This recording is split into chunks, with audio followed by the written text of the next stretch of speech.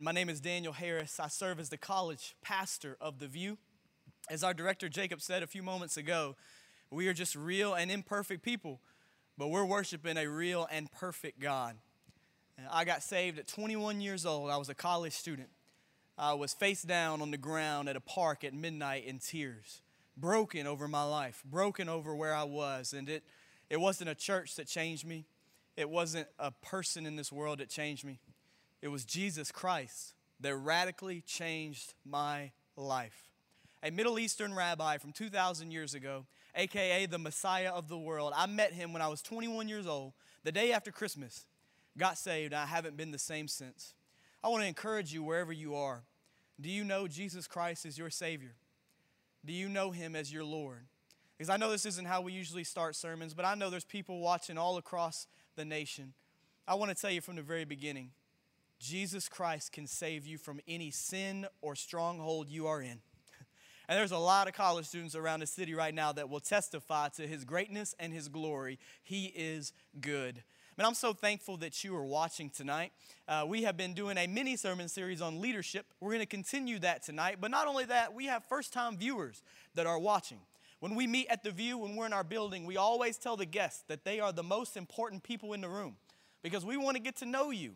If you are a guest, there will be a time at the end of our service where a phone number will come on the screen and you can text your name to that number. And we would love to connect you with some of the Zoom life groups we have meeting right now online. So we're so thankful that you're here with us. If you have your Bibles, I hope that you do.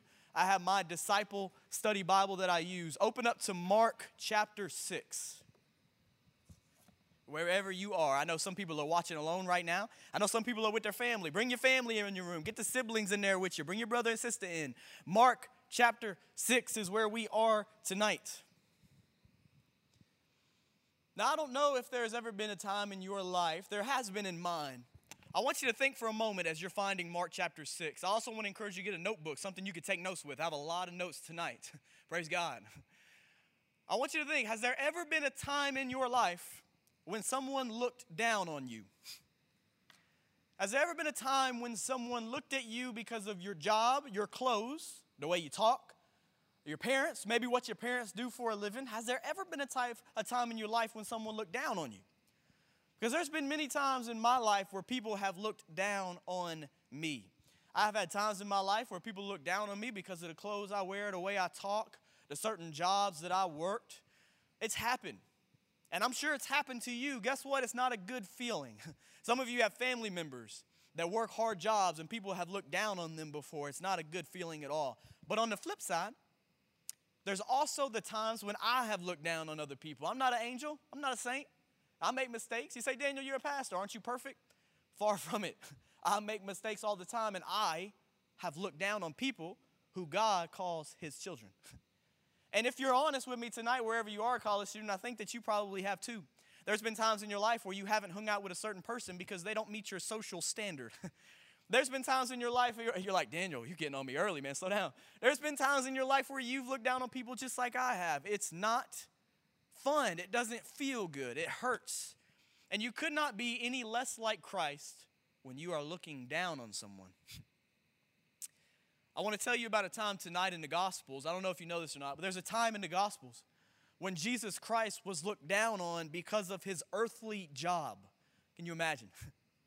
There's a time in Jesus' life where He was teaching, where He literally got laughed at, and people were offended that He was teaching something because of His earthly job. They looked at this man, they said, how in the world can this man be teaching me when he just works this job? You say, Daniel, what job is that? You see, many of you already know this, but while Jesus was on this earth, He worked as a carpenter.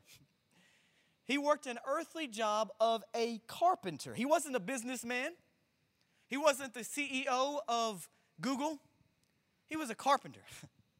And the question I like to ask myself, man, if I'm honest, I know we got a lot of followers of Jesus around the world, but if I saw Jesus, a Middle Eastern rabbi, walking by who was a carpenter, claiming to teach the way, I wonder how many of us would really follow Him or how many of us would look down on Him. See, tonight I'm beginning a two-part sermon. I'm excited about it. My wife is. I've never done a two-part sermon, so I'm excited about that. Tonight's part 1. Next week is part 2. And the title, if you're taking notes, is The Carpenter. Write that at the top of your notes. The title is The Carpenter, Part 1. Make sure you put Part 1 on there as well. I don't want you getting confused. And how college students are. They don't have clear direction. Like, where are we? The Carpenter, Part 1. And I'm going to give you 4 points tonight on that, and I'm going to give you 4 points next week. Now, a carpenter, I want you to write this down. A carpenter is someone who we know, of course, uses wood to build and repair structures and buildings. That is the role of a carpenter. Now, this can, if we're honest, give us incredible insight into Jesus' leadership. It's no coincidence he was a builder, because he came to this earth to build a kingdom. So much symbolism. Now, what I want to do is, I want to ask the question, what can carpentry teach us about Jesus' spiritual leadership? The things we know about carpenters and what they have to be able to do as a leader, does that translate over to Jesus' spiritual leadership? Because I believe there's a lot of passages that show us incredible stuff. I hope that you have a pen, because I do want you to take notes.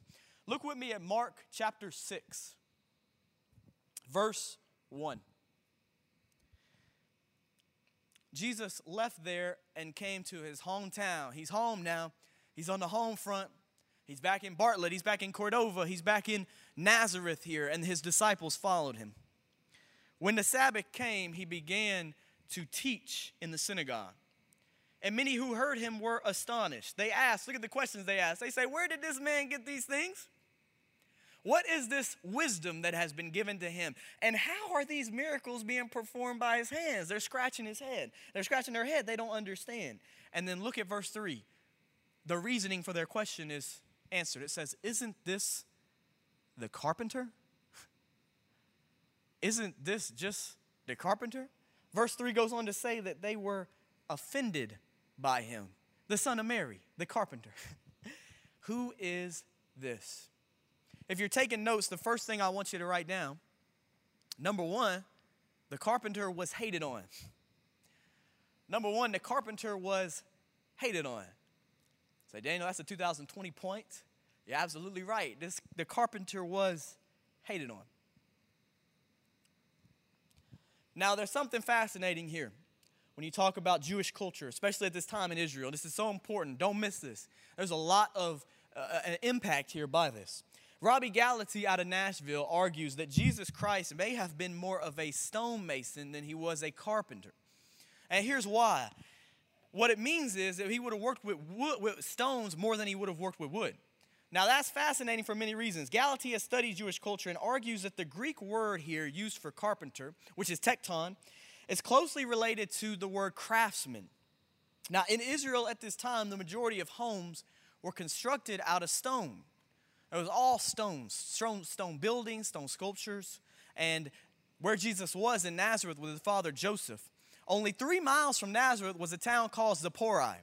In Zipporah, it was thriving by stone buildings and stone sculptures. I mean, they were literally thriving. Now, because this town, Zipporah, was only 3 miles away from Nazareth, it's very likely Jesus and his father Joseph would have had work to do for that town. 3 miles is a short commute. So because of that, it's very possible that Jesus Christ could have worked with wood, but it's also possible that he worked with stone. Now, this doesn't change much, but it is very fascinating when you take that idea and think that Jesus could have been a stonemason. He could have worked with stones, and then you look at Luke chapter 20, verse 17. Look what Luke chapter 20, verse 17 says. When Jesus is questioned about his authority, Jesus looked at them and said, then what is the meaning of this scripture? The stone that the builders rejected has become the cornerstone. Wow. So Jesus here is fulfilling a prophecy that he is not just a stone, but he is the cornerstone. Now remember, the cornerstone, you know this as well as I do. The cornerstone is the central and first stone laid for a building. Everything else centers around it. The cornerstone is the center of everything for that foundation. And Jesus here is calling himself the cornerstone. Now, he's saying he's not just the stone, he is the cornerstone. Think about that idea. Think about that idea of stone mason, and now think spiritually for this world. Look at Colossians 1:16. It says, for everything was created by him, Jesus, in heaven and on earth, the visible and the invisible, whether thrones or dominions or rulers or authorities, all things have been created through Jesus and for Jesus. How cool is it to think, and this is just where you nerd out a little bit about the Bible because it's amazing. How cool is it to think that it's possible Jesus worked with stones, and not only that, he is the cornerstone of this whole world. That's amazing imagery. That's incredible how many layers there are to this Bible. Can I ask you something? In your life, is Jesus the cornerstone or is he just some stone? I mean, is he the centerpiece of everything that your life evolves around, or is he just one of those pieces revolving around you? See, there's a lot that we can take from this, whether he worked with wood or stones, but what's true is this: Jesus Christ is the cornerstone of this world. Do not get it twisted. You and I were created for him, through him, to glorify him, for us to revolve around him, not for him to revolve around us, which means we do whatever he wants. He doesn't do whatever we want. So is he the cornerstone, or is he just some stone? That's the question I want you to think about in your mind. Jesus is being rejected in his own hometown. You want to talk about being looked down upon? He's being looked down on by the people that are supposed to love and support and build him up. I just got off of a Zoom call with one of our leaders where he has been struggling because certain people around him do not support him in the call God has put on his life. The people he's closest to are not in support of what God has put on his heart. Can you imagine? I'm sure that's what Jesus was feeling when he's teaching and people are questioning him because of his family, because of his job as a carpenter. They were offended by him. I want to tell you something, college students. The way these worldly leaders were living was so different from what Jesus was teaching. So different. See, they were my cup is clean on the outside, but it's filthy on the inside. In other words, they had the right appearance. They were missing the meaning of it on the inside, though. And Jesus is saying to them, he's teaching them that it's all about your heart. It's not about the outside. It's about the inside, because whatever's on the inside will eventually come out on the outside. It's so foreign to the worldly leaders, and they feel threatened by Jesus. The reason why Jesus was persecuted and tortured and beaten is because the worldly leaders felt threatened by Jesus. And many of them were religious leaders who wanted to hold on to tradition more than they wanted to hold on to the gospel of their Messiah. It's crazy. It's wild. They tear him down for being a carpenter. Well, one thing I've been telling our leaders is that God was using and preparing and teaching Jesus and teaching us about carpentry to prepare him to be the Messiah. Now, that's a big statement. Carpentry mirrors Jesus' spiritual leadership. That's a big statement. Whenever you hear big statements, filter it through multiple passages in the Bible. Just because you're watching these streams and somebody says something that sounds good to the ear, man, don't just believe it. Search for it in Scripture, man. When I say something, let's search for it in Scripture. Do your homework.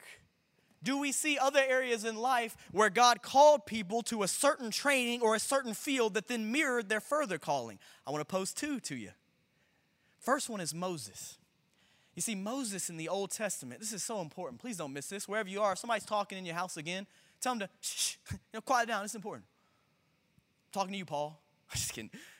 Moses in Exodus, after he killed the Egyptian, was then taken by God as a shepherd for 40 years.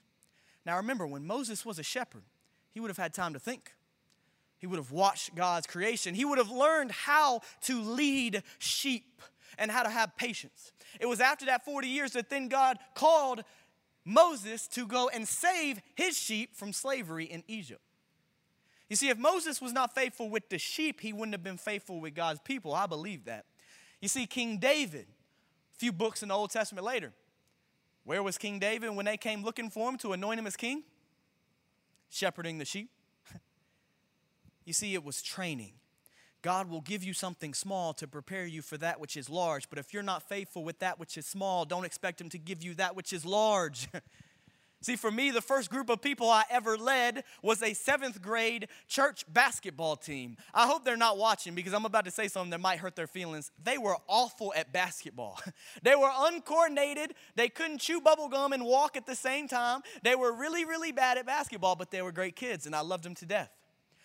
Before I could ever be a pastor and shepherd his sheep through the ministry, God was teaching me, even as a lost individual, how to grow 12 7th graders, how to lead 12 7th graders. I fully believe that if I had not been faithful with those 12 7th graders, God would not have given me the responsibility to be your college pastor.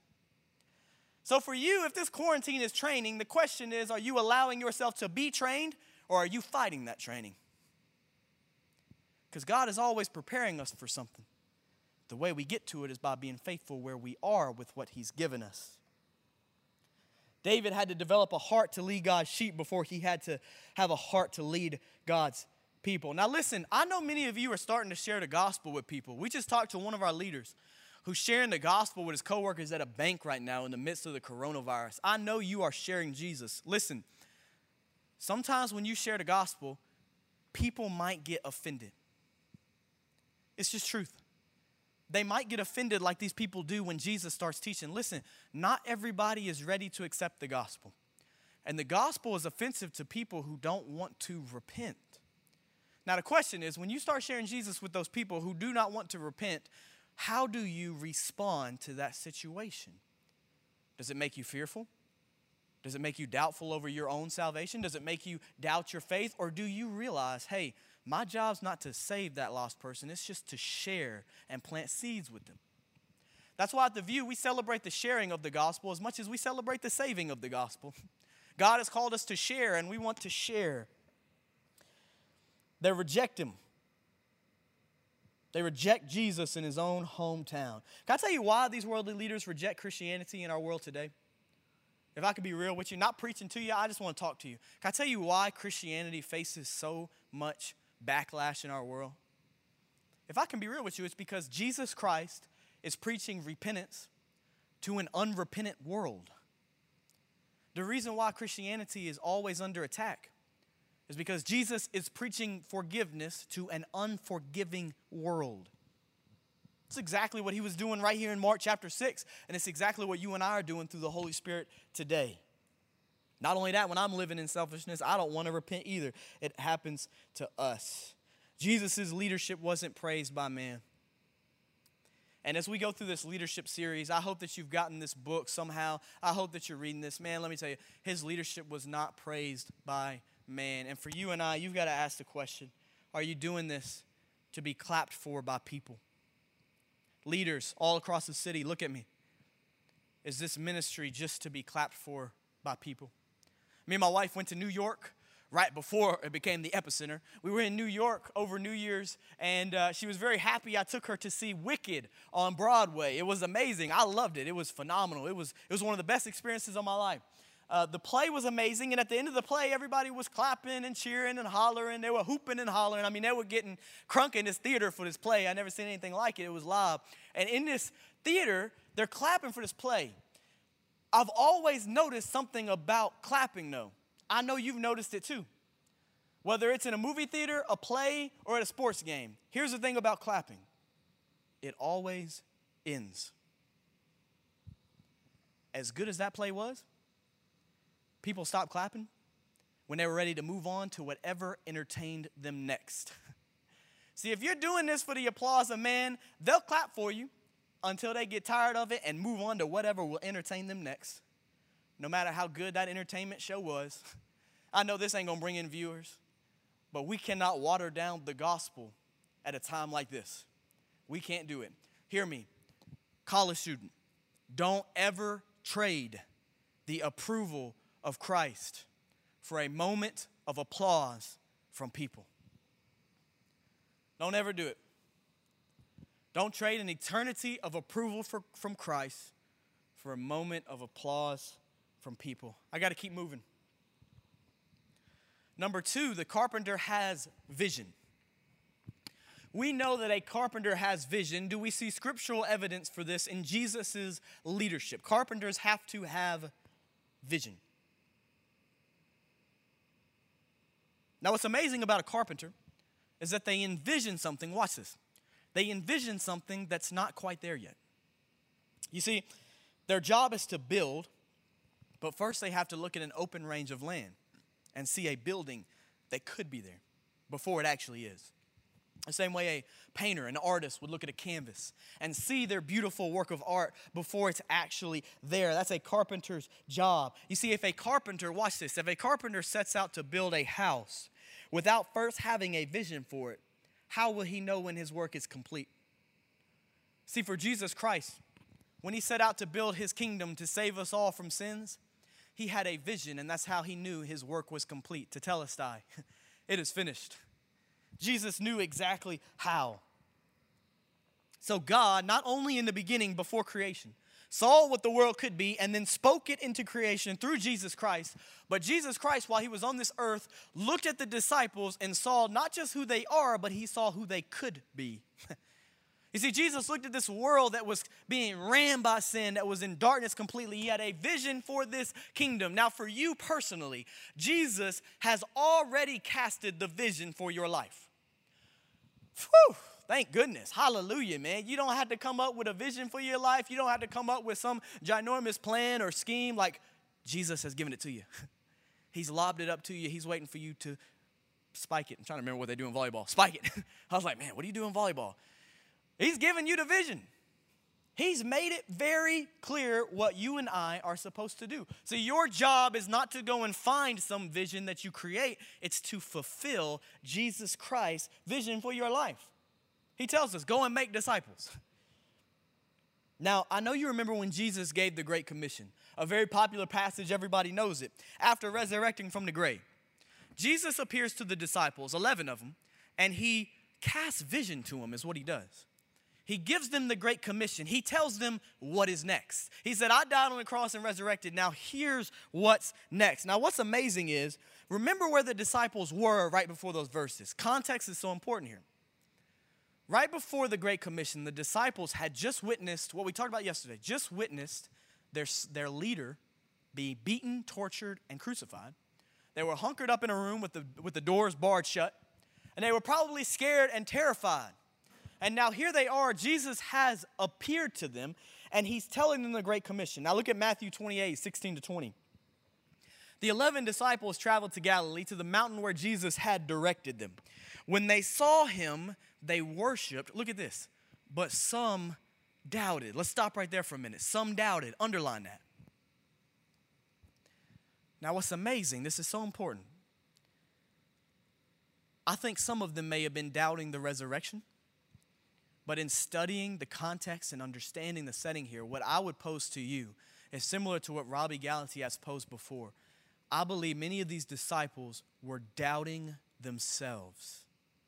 They were doubting their ability to do what Jesus was calling them to do. They were doubting it.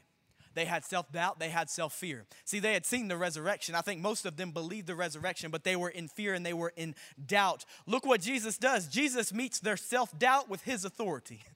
See, Jesus will never meet your self-doubt with your authority, but he will always meet your self-doubt with his authority. When you're willing to go in his name. Look at his response to them. He says, all authority has been given to me in heaven and on earth. In other words, I have authority in heaven, so I certainly have authority over this earth. Go, therefore, and make disciples of all nations. There is no racism here, of all nations. Baptizing them, in other words, teaching them to be vocal and proud and outspoken about their faith, to go public with their faith, to not just be private with their faith, but baptizing them in the name of the Father, of the Son, of the Holy Spirit. Teaching them to observe everything I have commanded you. And remember, here's his comfort, I am with you always to the end of the age. Man, that's amazing. Jesus Christ believes in his vision for your life even when you doubt it. The problem is, his vision may not be Ferraris and $100,000 stacks of money laying around. It might not be you getting whatever you want. It is, though, you helping others get the salvation that Jesus has given you. See, we are not short on evidence of Jesus Christ's resurrection. We are short on acceptance of his resurrection. Many of us don't want to accept his resurrection, his great commission, his calling, his vision, because we're too hung up on our vision. But he's told you, go. Make disciples. When will you stop sitting? When will I stop sitting? When will we stand up and go? The first step to go is you got to stand up. See, many of us can't go because we've never stood up for our faith. You want to go, stand up for your faith, and then the Holy Spirit will tell you where to go. Go. Make disciples. You are called to be a disciple maker. Wow. I don't know about you. This quarantine, it's taught me to be thankful for technology. The fact that we are able to do this right now is a huge blessing from the Lord, is it not? The fact that you can sit in your dorm room, your bedroom, your living room with your family and hear the word of God preached and then have discussion questions is simply a miracle. That's exactly what it is. It's a miracle. I've been amazed. You see, 20 years ago, this would be a different story. I'd be sending you cassette tapes, maybe CDs 20 years ago. I'd be sending you cassette tapes and CDs for you to listen to, but now you get it streamed to your device. It's absolutely crazy. I was thinking about technology the other day, and my mind came across the GPS that we all have on our phone, how we're able to GPS directions on where to go and how to get there, and all these different things we take for granted. See, my dad, who's a little bit older than I am, not much, he can remember a time when GPS was not a thing. Some of you, your parents can remember it too. Man, there was a time you had to pull out a map to figure out where you're going. You're pulling that thing out. Wife's trying to help the husband. Husband's getting mad. Like, put that thing away. I know where I'm going. There was a time you had to use a map. There was also a time you had to pull over and ask for directions. Some of you were like, I wouldn't dare. I wouldn't dare pull over and ask somebody where I'm going. I'm going to get there one way or another, but I'm not going to ask somebody. For me, I know how I am. I'd be lost without GPS. Even places I've been to 20 times. I'm so dependent on GPS, I keep using GPS to go to the same place. Sometimes I GPS Bellevue. You see, I know how I am. But not just GPS, though, to places I've been to. I've realized how many places there are in the world, and I know that you'll relate to me on this one. I thought about how many places in the world I could never get to if it wasn't for this GPS. You see, I wouldn't know how to get to certain locations out of state, or certainly around the country. It would be hard to travel to places I've never been. It'd be virtually impossible because the GPS provides a roadmap. I want to tell you a great truth. I hope you're locked in with me. Listen, the biggest problem I've seen with Christian college students is that they have no goals. They don't set any goals in their spiritual life. And let me tell you something. A Christian without goals is just like a driver without GPS. You will only reach places that you're comfortable going to. Can't put it any clearer. Without my GPS, I'm only going to go to places that's familiar. If I don't set goals as a Christian, I'm going to stay in the same familiar comfort zones over and over and over again because I have no roadmap. See, you take away my roadmap on how to get to something, I can't get there. Without goals, you have no roadmap. You don't know how to get to the point of fulfilling the Great Commission. It's amazing how clear the visual is. A GPS helps you reach new locations physically in a car. I got to tell you, goals will help you reach new spiritual locations in your life. They will. Setting goals and living by them. You want to memorize more scripture? You don't just say that one day and then set out to memorize the whole book of the Bible, Genesis to Revelation. I'm going to memorize the whole thing. No, you set goals. This week, I'm going to memorize James 1:1-4. The reason many of us don't memorize scripture is because we don't take the time to write down that goal. We don't read the Bible. We don't pray because we have no spiritual goals. You want to make an impact on the world. You don't just set out and say, I'm going to make an impact on the world. No, you don't disciple 7 billion people. What you do is you start discipling 3 people, teach everything you've learned from the Lord to them, then they go and teach 3 other people, and it keeps going and going and going and going. And by the end of your life and the end of my life, this world will look so different. Do you have a roadmap? Do you have a GPS? Do you have any goals at all? I don't want to get on you too bad. I wish we were in person. I'd get on you a lot worse on this one. Do you have any goals in your spiritual life? Any goals that you're trying to reach? Or is now just a time where you roll out of bed, where you show up to your Bible instead of going to your Bible? There's a big difference between showing up and going somewhere. Too many of us show up in our day and expect something to happen. No, what are your goals? How are you getting there? How are you fulfilling the vision of being a disciple and then making disciples? I want to give you this right here. I want you to write this down. Set aside relational goals. I want you to write that down. Set aside relational goals. You say, Daniel, what do you mean by that? Straight from Scripture. Ain't no magic here. Ain't no magic formula like, wow, I've never heard that before. Nope, you've heard this. Set relational goals with Christ is A. Set relational goals with Christ. And what I mean by that is right there on the screen. God's word and prayer. You're like, wow, never thought of that. Man, set goals on how you want to read this thing. Do you have any goals about this? Because I got goals. I know how I want to read this, how long I want to read it, when I want to finish it, how many Hear journals I want. I got goals in place. Do you have any goals with this? And then not only that, but do you have goals with prayer? Do you have goals set up that you want to talk to the Lord in your closet for 30 minutes with the lights off? What are your goals? But not just that, set relational goals with people. Again, ain't no mind-blowing thing to it, evangelism and discipleship. Daniel, I've got 3 people, 3 best friends that are lost, that don't know Jesus Christ. I want to see them get saved. That's good.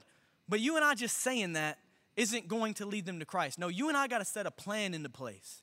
1, you need to pray for their soul. That's step 1 of your goal. But 2, you need to set a goal of how and when you want to share the gospel with them.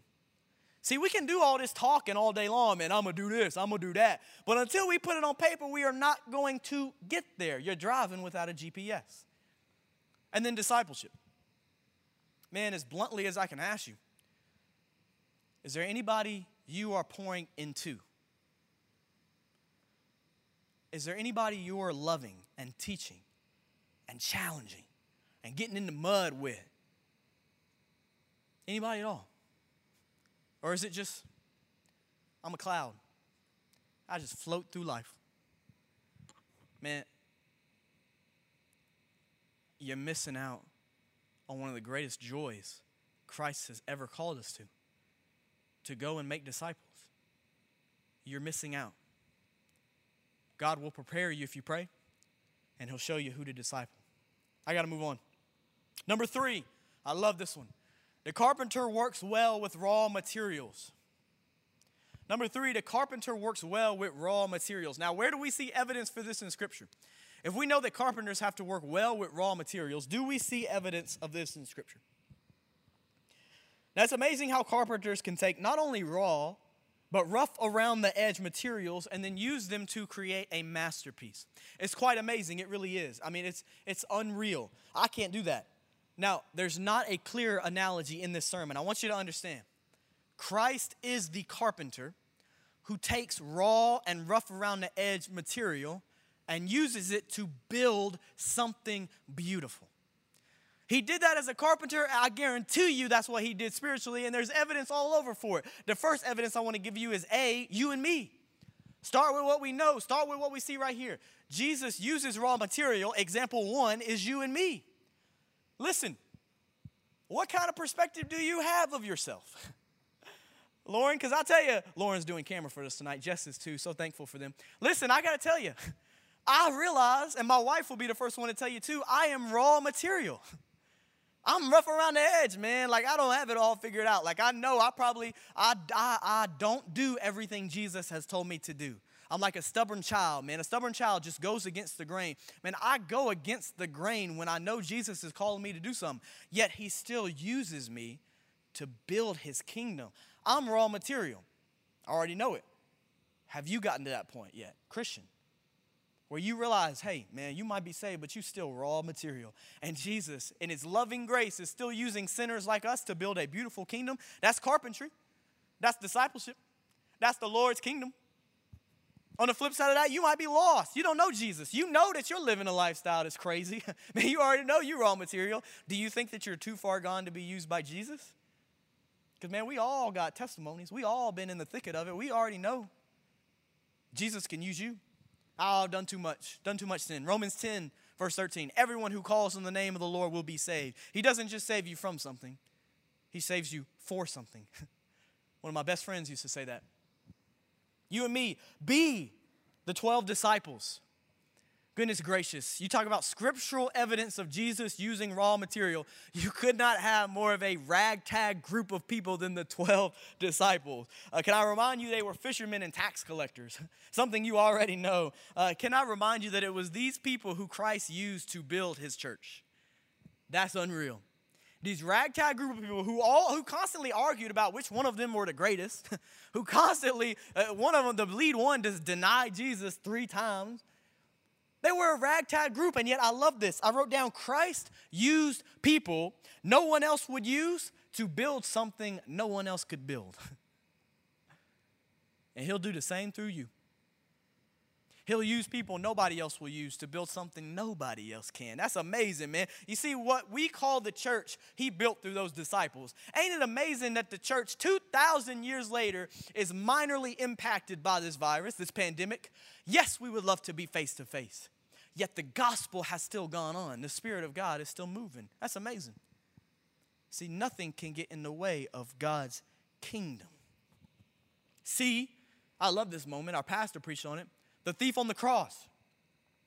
So not only do you have you and me, you got the 12 disciples, ragtag group, but you also have the thief on the cross. This man spent his whole life as a non-believer, and moments before dying, repents and gets saved. You talk about almost too far gone. He's literally like an hour away from losing it all and going to hell, yet he repents, gets saved, and Jesus welcomes him into that kingdom that we're all getting a part to build in. That's crazy. His last breath, one of them was getting saved. That's some raw material. And he walked in the doors with Jesus Christ to heaven. That's unreal. You aren't too rough around the edges. It's not too late. D, I love this one as well. The healing of the man with leprosy. There's so many. I mean, we could go on. I could do the whole alphabet twice of how many examples we have in Scripture, especially if you incorporate the Old Testament. But the healing of the man with leprosy. I love this moment in Mark chapter 1.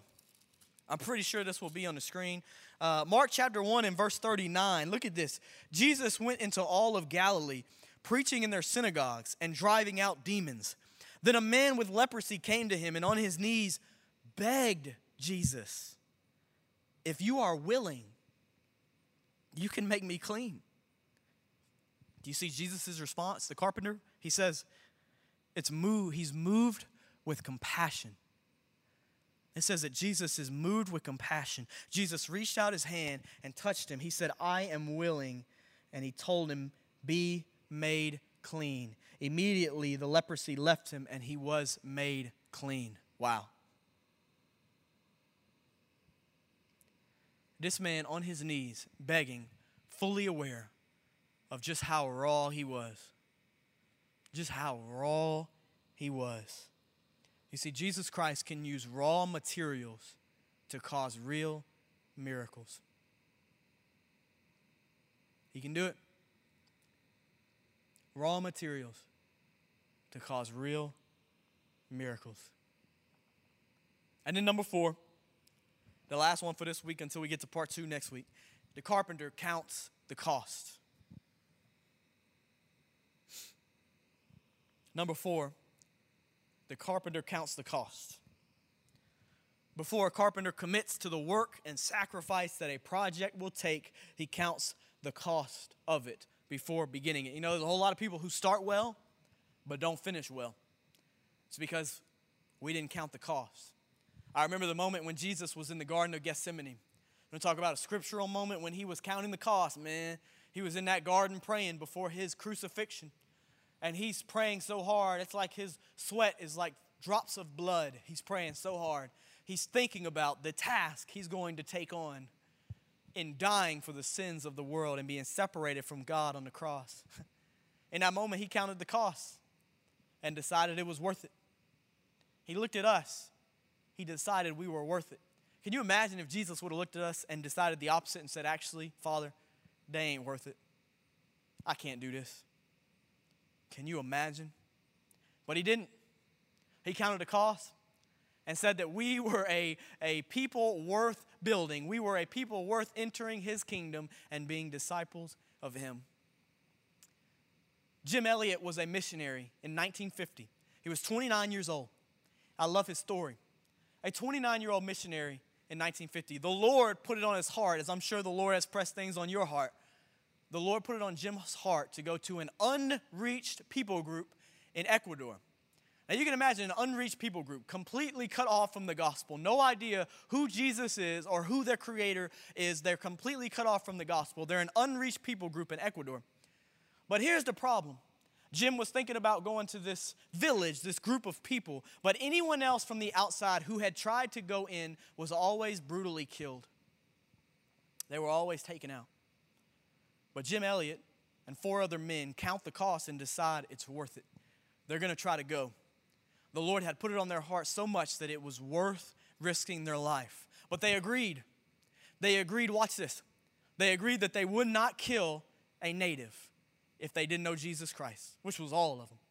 They agreed that they would not take the life of a native. So they go to Ecuador, they get there, they're on the shore, they've got a boat, and they're waiting for the people of Ecuador. And they look across the water at the other shore, and they see 2 women come out onto the shore. And they think that this is their time, they can do this. So they jump in their boat, and they start crossing the shore to go to them to share Jesus with them. It's in this moment that they get about halfway across the shore that they see the women are no more than decoys. At this moment in their boat, they hear a screeching sound right behind them. They turn around, they look at the shore they just came from, and they see dozens of men from this tribe standing on the shores holding spears. And you can imagine the feeling being trapped on this boat, seeing these men about to throw spears at you. Jim Elliott, it's recorded that he reached for his gun and pulled it out and started pointing. But he remembered the promise they had made, that they would not kill a native who didn't know Jesus. He puts his gun down, and the men launched the spears into the water. And they killed Jim Elliott and his whole team. And they find Jim Elliott's body down the river. He counted the costs and considered it worth it. What's amazing about this story is that it doesn't end there. Because of his bravery to try to get into this unreached people group in Ecuador, his wife and other women went 2 years later and saw the entire village get saved for Jesus Christ. They go there and the whole village repents of their sins and they get on fire for Jesus Christ because Jim Elliott and his team counted the cost and realized it was worth it to try to reach them for Jesus. Can I ask you a question? Have you counted the cost of following Jesus Christ? Jesus did, of being obedient to the Father. And that cost took him to the cross, where he was crucified and killed. And I'm not saying you and me got to be killed over our faith, but would your faith be worth it if you were in that boat? Would you be willing to die for Jesus Christ? Are you even willing to live for Jesus Christ? Because many of us don't live out our faith as disciples of his simply because we haven't counted the cost. For Christians, there's your challenge. For many of you, though, you're watching this stream and you have never given your life to Jesus. For some of you, this is your first time hearing this. And for all the Christians, I want you to pray right now. Wherever you are, you might be watching this alone. I want you to know something. Jesus Christ loves you. He loves you so much. But he doesn't love everything that you do. You and I are sinners. I've told lies. I've made mistakes before. I've fallen short. You've broken the commands of God. We all have. You look at our world. It's a fallen world. But in God's love, he didn't leave you in your sin. You know, some people will see you in a problem and leave you in it. God didn't leave you in your problem. In fact, he sent his solution down.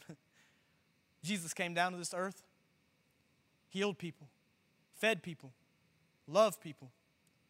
And what we gave him in return for all that was torture, beating, and a crucifixion. And while he was on the cross, he took your sins. Those sins you feel so bad for, so guilty for, so shameful for. Those sins you think you can't find forgiveness for. He took those sins on the cross for you. And he was thinking about you while he was dying. But the story doesn't end there. As we celebrated yesterday, you already know Jesus Christ resurrected from the grave, defeating death, proven once and for all he's the Messiah and the Son of God. And what he asks us to do is not to climb a ladder, not to be perfect, not to make our way to heaven. He asks us to repent. I've said it several times tonight. You cannot get Jesus without repentance. You have to have a moment in your life where you are broken before the Lord, where you're confessing your sins and then giving your sins and willing to turn from those sins. To say, I'm done with this lifestyle, I'm done with this pain, I'm done with this greed, I'm walking away from it. And then the Bible says if you confess with your mouth that Jesus is Lord and believe in your heart God raised him from the dead, you will be saved. Have you ever done that before? Have you ever counted the cost and given your life to the one who died for you? Because you have a creator and you can know him. We're going to give you a time where you can reach out to us if you're interested in talking to someone more. Maybe you got questions about the gospel. You need answers. We're going to give you a time in a minute where you can reach out to us. But that prayer of faith, giving your life over to Jesus truly in your heart, you can do it right where you are. For those of you as Christians, I want you to know God's issuing you a challenge tonight.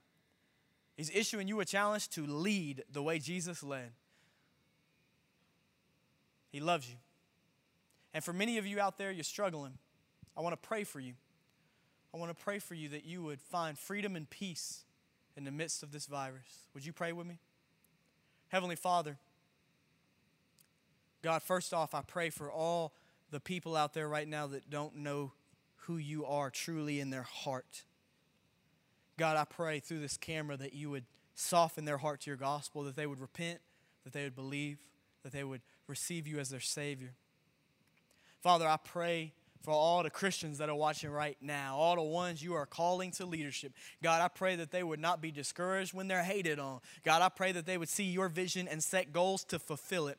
Father, I pray that they would realize they may be raw material, but you use raw material to cause real miracles.